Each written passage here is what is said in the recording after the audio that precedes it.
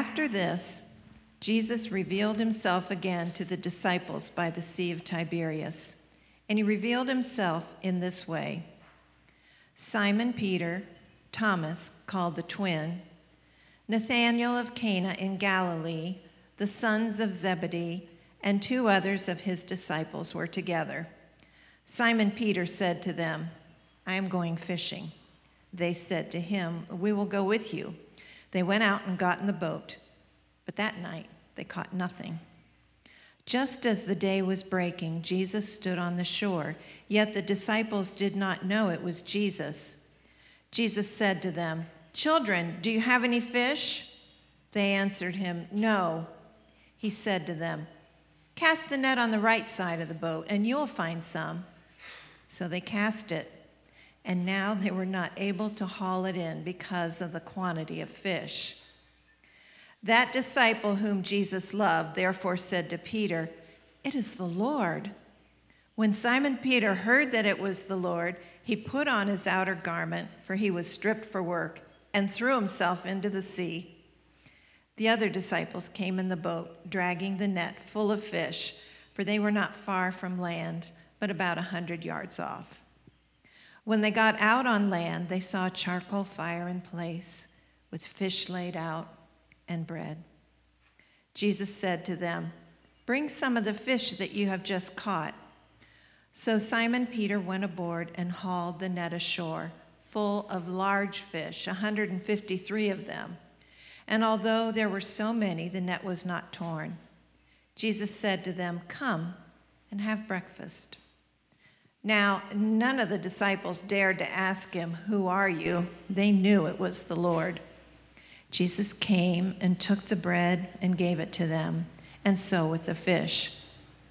This was now the 3rd time that Jesus was revealed to the disciples after he was raised from the dead. When they had finished breakfast, Jesus said to Simon Peter, "Simon, son of John, do you love me more than these?" He said to him, "Yes, Lord, you know I love you." He said to him, "Feed my lambs." He said to him a second time, "Simon, son of John, do you love me?" He said to him, "Yes, Lord, you know that I love you."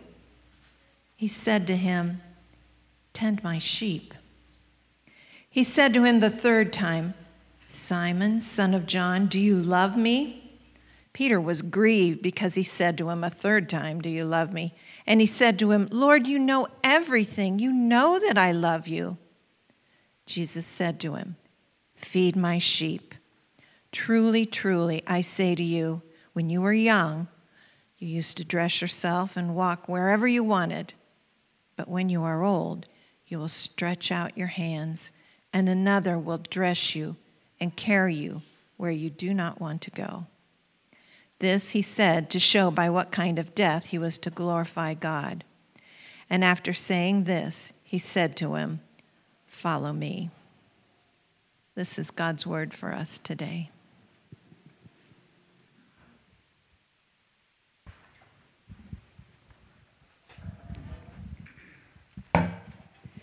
Thanks, Susan. Good morning, everyone. Welcome to Wingfoot Church. My name is John. It's good to have you here. Wherever you're coming from this morning, a lot of y'all are a little sun-kissed this morning, so praise God for 80 degrees, right? I wanted to just begin this morning by saying a quick thank you to lots of you who are involved in and engaged in the way that we were able to bless our neighbors and work alongside our neighbors over the past couple weeks. Whether that was the Easter egg hunt a couple weeks ago that we did with Akron Parks and Rec and Hartford the City. A lot of you donated some gifts and some prizes. That was a really incredible event. 200 or so kids were just swarming the park, even though it was snowy. That was only 2 weeks ago. That's crazy to think about. Then yesterday, a bunch of us showed up and helped clean up Newton Street, caring for our neighborhood in a way that our neighbors really care about. And they organized it. We were just able to kind of rally around them. So thanks for being a part of the everyday stuff of how we are renewing hope in the Heights in Jesus' name. By coming alongside folks and in the name of Jesus, blessing our neighbors and blessing our neighborhood. So thanks for being a part of that. I want to, this morning, just ask you this question. When was the last time that you failed? and like failed, maybe in a big way, maybe in a small way, like maybe you forgot the milk at the grocery store, but maybe it wasn't that big of a deal, but when did you like blow it? And maybe you are not one of those people. Maybe you always win, right? And that's kind of your theme song is all I do is win. Maybe that's you. If so, like let's swap places because I want to learn a few things from you. Like failure happens a lot, right? We tend to fail in big ways, in small ways, a lot. And oftentimes we try to avoid like opportunities where we could fail. Right? So we become very guarded and very safe and very protected. And the world we live in right now is really interesting because if you fail, like someone's probably catching it on video, right? Or someone's able to like screenshot the evidence and maybe we watch funny videos of like fails on YouTube, but failure is a really kind of scary thing. I was thinking about this week, the time that I felt most like a failure was my freshman year in college. I had, in my sophomore and junior year in high school, I had sensed maybe this call to be a pastor. And it was kind of the family business, so it was kind of wrapped up in that as well. And so I applied to a couple of schools, and I ended up getting accepted to this little Bible college. And it was where my parents met, incidentally enough. And so I thought, okay, great, I'm going to go to this Bible college. I'm going to go be a pastor. And that's a really weird thing to tell your like friends at public school. Like, they're all going to like OSU or Case, and I'm like, I'm going to Bible college, and they look at you like you're a little strange. But between the end of my junior year and the end of my senior year, I was in a very different place spiritually. If it was today, we would call it deconstruction. But like at that time, I was asking some really significant questions, right? Like, what do I actually believe, and why do I actually believe it? And I kind of found a group of friends who asked similar questions along with me, and sort of pulled away from some church friends. And by the end of my senior year, I was still going to this Bible college, but I wasn't even sure if I believed in God anymore. But I was too afraid to admit that to people. I was too afraid to admit that maybe I was in a different place, and so I went to Bible college anyways. In my first semester of Bible college, everything is about being a pastor there, and so you go to chapel, and you go to Bible classes, and you're in prayer groups, and about halfway through that semester, I realized, I can't do this. Like, I can't keep faking this, right? I was there in body, but my head, my mind, my spirit were somewhere else. Like maybe that's you this morning, I'm in church, but like everything else is a different direction. And so finally I called my parents and said, I need to come home. And so I came home. And the first couple of weeks coming home aren't that bad because everyone was home from school, and so you kind of catch up with everyone, and no one thinks twice about it. But that week came where everyone went back to school except for me. And that weekend, people were like, oh, what are you doing back? And I had to kind of admit that I wasn't going back. That I wasn't going back to Bible college, and I wasn't going to be a pastor, and I wasn't going to do all of these things. And I felt really ashamed. Because that's what failure does. When you fail, it's not just regret, like, oh man, I wish I had done something differently, but then there's like this shame where like I let people down, and maybe I should have done things differently. And so in that space, what did I do? I pulled back, and I kind of just like, I benched myself for a little bit. You know what I mean by that? Like you just kind of like sit. I'm going to sit back. I'm going to let other people do it. I'm going to let other people move forward. I'm just going to kind of fade into the background, fade into the woodwork. That's what we do when we fail. We assume that there are other people and better people who can do it, and so I'm just going to sit back and I'm going to just let everyone else go. Maybe you feel that way. Maybe you failed in a significant kind of way. Maybe you feel like your marriage has failed. And so you kind of sit back, and maybe you're here in church and you got a nice face on, but like everything else is just awful. So you assume other people need to do it. Maybe you failed, like maybe you struggle with addiction. And you've kind of ridden the roller coaster of recovery and relapse and recovery and relapse. And so you feel like, okay, I'm a failure. I need to just kind of sit back and I don't want people to know. I don't want people to see. And so I'm just going to kind of sit back and hide. Like when we fail, this is what we want to do. We want to pull back and assume there's other people or better people or stronger people or smarter people than me who can do it. But I'm just going to sit on the bench. That's exactly where Peter is this morning. Peter is sitting on the bench. He has assumed, he has felt like he is a failure. And so where do we find him? We find him sitting on the bench. See, here's the thing. We started this series last week called Made Alive, and we're looking at people who, before they meet Jesus, they were lost, they were confused, they had reputations, they had failures, they had all this stuff that was following them. But when they meet Jesus, the resurrected Jesus, it changes their life forever. They realized that before they knew Jesus, it was like they were dead. But now that they know Jesus, he has made them alive, he has forgiven them, and he has given them a fresh start in life. That's what we saw with Thomas last week. Thomas asked the totally reasonable question of, I'm not going to believe Jesus is alive until I touch him. We would all ask that question. But once he saw Jesus, it changed his life forever. Now here's the thing. Thomas and Peter were in the same room together. In fact, Peter was one of the first ones to go to the tomb. He ran out to see what had happened. He had seen the evidence of the resurrection. He had experienced Jesus in that room. He had heard Jesus say, I'm sending you out to go tell people about me. And yet, where is Peter in chapter 21? He says, I'm going fishing. Now, some of you say that's exactly how you celebrate the resurrection. Right? I'm going fishing, right? But not Peter. Right? Peter is going fishing even after he's been commissioned by Jesus. He's going fishing even after he's seen the resurrection power of Jesus. You see, fishing was Peter's trade. It was what he did before he met Jesus. In fact, it's really where he met Jesus for the first time in a really significant kind of way was they were on a boat and Jesus was there and he said, cast your net over to the side. And just like this scene, they caught a ton of fish. And that's when Peter knew Jesus was something unlike anything he had ever encountered. There was something to Jesus. And so for 3 years, he gave his life to following Jesus. But here's the thing about Peter. He always wanted to be the best. He always wanted to excel. He always wanted to get better. Like if Jesus and Peter were around right now, like Peter would be signing Jesus up for an Instagram account or a TikTok. He says, you need to get influential, Jesus. You need to make an impact. And so he was always trying to help Jesus get better. He was always trying to be the best. And in fact, the night before Jesus was betrayed, Jesus started to talk about how he was going to die. And in a room full of disciples, Peter stood up and said, if you're dying, then I'm dying with you. I'm going with you.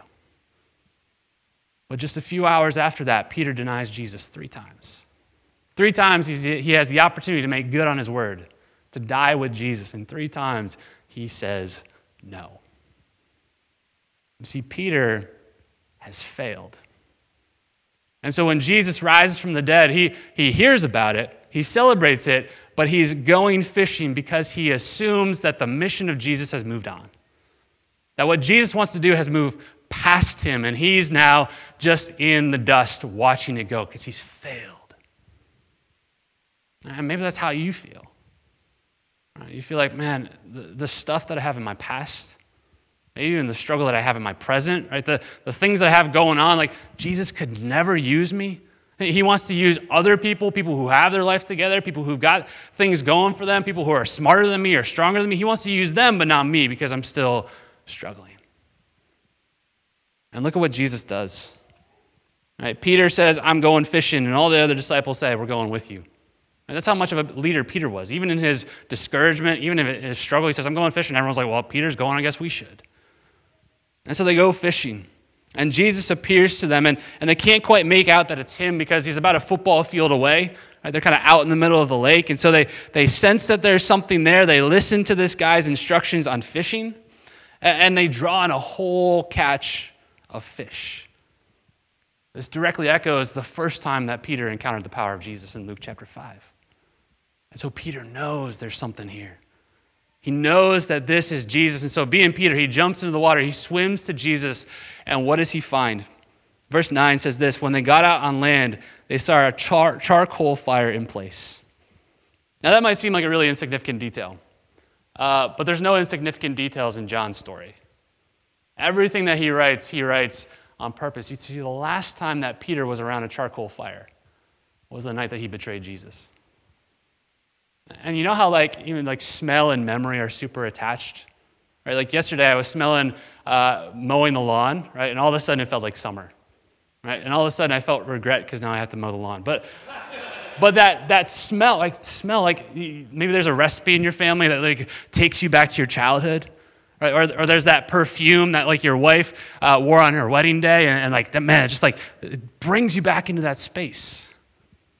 You see, Jesus built this charcoal fire, and he wants to meet Peter around it. In a sense, he's inviting Peter to enter into that place of failure, to enter into that place of shame and guilt and to allow Jesus to meet him there.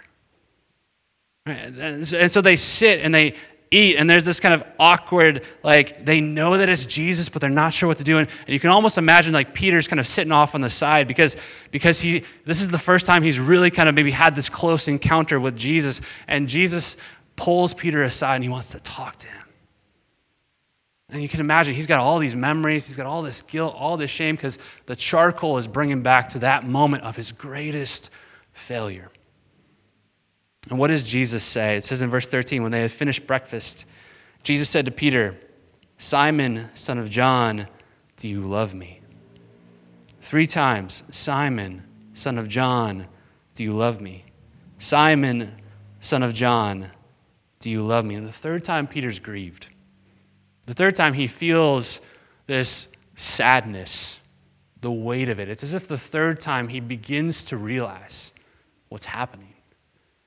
You see, as Peter denied Jesus 3 times, Jesus 3 times invites Peter back into knowing him and loving him and following him, that his failure was not going to keep him from knowing Jesus.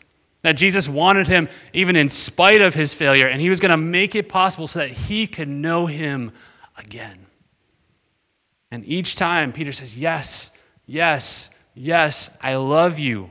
And what does Jesus say? "Follow me. Feed my lambs. Be part of my mission. Be part of the thing that I'm doing." You see, this is what Peter realizes. This is what Jesus is teaching him, is that failure does not disqualify you from following Jesus. And no matter what the failure is, no matter what the failure was, you failing does not disqualify you from the mission of Jesus and what he wants to do in your life. Because Peter failed, and he failed epically. And yet, what is Jesus doing? He's tenderly, lovingly pulling Peter back in. You see, why is that true? Why is it that failure doesn't disqualify us from following Jesus? Because success does not qualify you to follow Jesus. Right? Peter was all about success. He's all about getting better and improving and growing and getting a larger movement of Jesus. And then when he fails, he assumes that he blew it. He assumed that Jesus wants successful people. He wants good, perfect people to follow him. And so when he blows it, he assumes the mission of Jesus has moved on. But what he's discovering is that failure does not disqualify you from following Jesus, because success never qualified you in the first place. You see, I think we tend to think that Jesus is kind of like picking teams. Right? Like, put yourself back in that middle school space. Maybe you were the guy who got picked first. I was never that guy. Right? But like in that moment, we think, okay, who is Jesus going to pick for his movement? Who is Jesus going to pick for his team? And like middle school kickball is always the tallest, strongest, fastest guy who got picked first. And you kind of work your way down a pecking order, and I was always in the lower third. And yes, I have issues that I'm still working out with this, but we assume that Jesus wants the people that we would pick first. He wants the smart people. He wants the successful people. He wants the people who have lots of education, or lots of money, or a really nice, cute-looking family where nothing is wrong. Right? Those are the kind of people that he wants. And sure, he'll maybe take me because like he's gracious and loving, but if he really had a choice, he'd pick them, not me. This is what we do in our mind with Jesus. We assume that he wants successful people, and then we just list all of the things that are wrong with us, all the failures that we have, and we assume, Jesus wants me in church, but he doesn't want to use me in the mission. He doesn't want to use me to make his name known. He doesn't want to use me because I've failed too much. So that's what Peter believed. That's what we believe. And so we feel the weight and the guilt of this, and we say, Jesus can never use me because I struggle too much. But failure does not disqualify you from following Jesus. And your success does not qualify you to follow Jesus. So what does? What qualifies you to follow Jesus? What question does Jesus ask? He says, Peter, do you love me? Do you love me? He doesn't say, Peter, let's talk about how you failed. Do you know how you failed? He doesn't say, Peter, let's talk about your theology. Let's make sure we got it all tight and neat, and then you can follow me. What does he say? Do you love me? You see, when Jesus is picking his team, he's not looking for success or strength or intelligence or money. What is he looking for? He's looking for people who love him. And what does it mean to love Jesus? How do we love Jesus? How do you get on that team then? See, John, who is in this scene, he would later write this, that we love because he first loved us. That our love for Jesus comes in a response to knowing what he did for us. That we don't generate this love on our own, like somehow I have to feel like nice and warm and fuzzy about Jesus, but our love comes in response to understanding who he is and what he did for us. You see, that's why this moment changed Peter's life forever. This moment changed the trajectory of his life. He was sitting on the bench, and after this moment, he stands up and his life is transformed. He is made alive to be a new kind of leader and a new kind of preacher, one who's not all about success or looking really good, but about one who's about following Jesus. You see, he would write about this in 1 Peter. In 1 Peter chapter 2. He would go on to plant churches and lead the movement of Jesus, and he would write some letters to the churches. And in 1 Peter chapter 2, here's what he said. This is how he came to know the love of Jesus, so he could answer, Peter, do you love me? Yes, this is why. He says this in chapter 2, verse 21. For to this you have been called. This is the love that is drawing you in. This is the love that you are being invited into, because Christ also suffered for you. His love sent him to this place of suffering, leaving you as an example, so that you might follow in his steps. He committed no sin, neither was deceit found in his mouth. When he was reviled, he did not revile in return. When he suffered, he did not threaten, but he continued entrusting himself to him who judges justly. You can almost imagine that Peter is in his imagination. He's putting himself back in that room where he denied Jesus because he saw Jesus suffering. He saw Jesus' trial, and he's saying, this is the love that I saw him demonstrate. The moment that I was denying him, this is what he was doing for me. He was suffering for me. And so verse 24, what does he say? He himself bore our sins in his body on the tree, that we might die to sin and live to righteousness. By his wounds you have been healed. See, what Peter realized here is this, that his failures, Jesus bore on his shoulders on the cross. That his mistakes, Jesus carried on the cross. That the shame that he carried because of his failure, because of his mistakes, Jesus bore on his own shoulders and died so that he might be healed. You see, when Jesus comes to Peter and he says, do you love me? Do you love me? Do you love me? He's inviting Peter into the space where, yes, he recognizes that he failed and he made a mistake, but he knows that the love of Jesus took care of that failure. And so it's Jesus' love for Peter that qualifies him to follow Jesus. Nothing that Peter did or didn't do, nothing that he succeeded at or failed at allowed him to follow Jesus, only this love. And in response to this love, we love Jesus. You see, what is Jesus asking of you this morning? He's not asking you to have everything figured out. He's not asking you to never make a mistake or never blow it. He's asking simply, do you love me? And how do you know that you love Jesus? How do we know that we love Jesus? Each time Peter says, yes, I love you, what does Jesus say? Tend my sheep. Take care of my people. Love the people that are around you. See, this is what Jesus calls Peter to. This is how you know that you love Jesus, is you love people sacrificially. You love people in simple and yet profound kinds of ways. And maybe that never gets noticed. Maybe no one tweets about it or posts about it online. Maybe it never goes viral. But Jesus cares about this because this is how he's loved us, with this sacrificial love. And so if you love Jesus, what will you do? You will express that by loving other people. So do you love Jesus? Do you know him and do you love him? Because if you do, you will love other people. And so the question is, like Wingfoot Church, who would we pick on our team? Right? Like if we're going to follow Jesus, right? What are the things that we're looking for people that we want to be in our community, right? Like if Jesus is going to form this community of people who love him, then the question that we should be asking is do you love Jesus? And if you love Jesus, right, then Jesus qualifies you. And you are welcome into this space to find and follow Jesus together and to love others in this kind of way. Right? Do you love him? That's what Jesus cares about. But here's the thing, though. If that is true, like verse 18, when Jesus says this, Peter, here's where you're going. Here's the new trajectory of your life. What does he say? He says, truly I say to you, when you were young, you used to dress yourself and walk wherever you wanted. But when you are old, you will stretch out your hands, and another will dress you and carry you where you do not want to go. And this he said to show by what kind of death he was to glorify God. And after saying this, he said, follow me. And how many of us would say yes to that? And how many of us would say, okay, Jesus, you just laid out the trajectory of my life, and it's not a trajectory that's going to look like success by the standards of the world.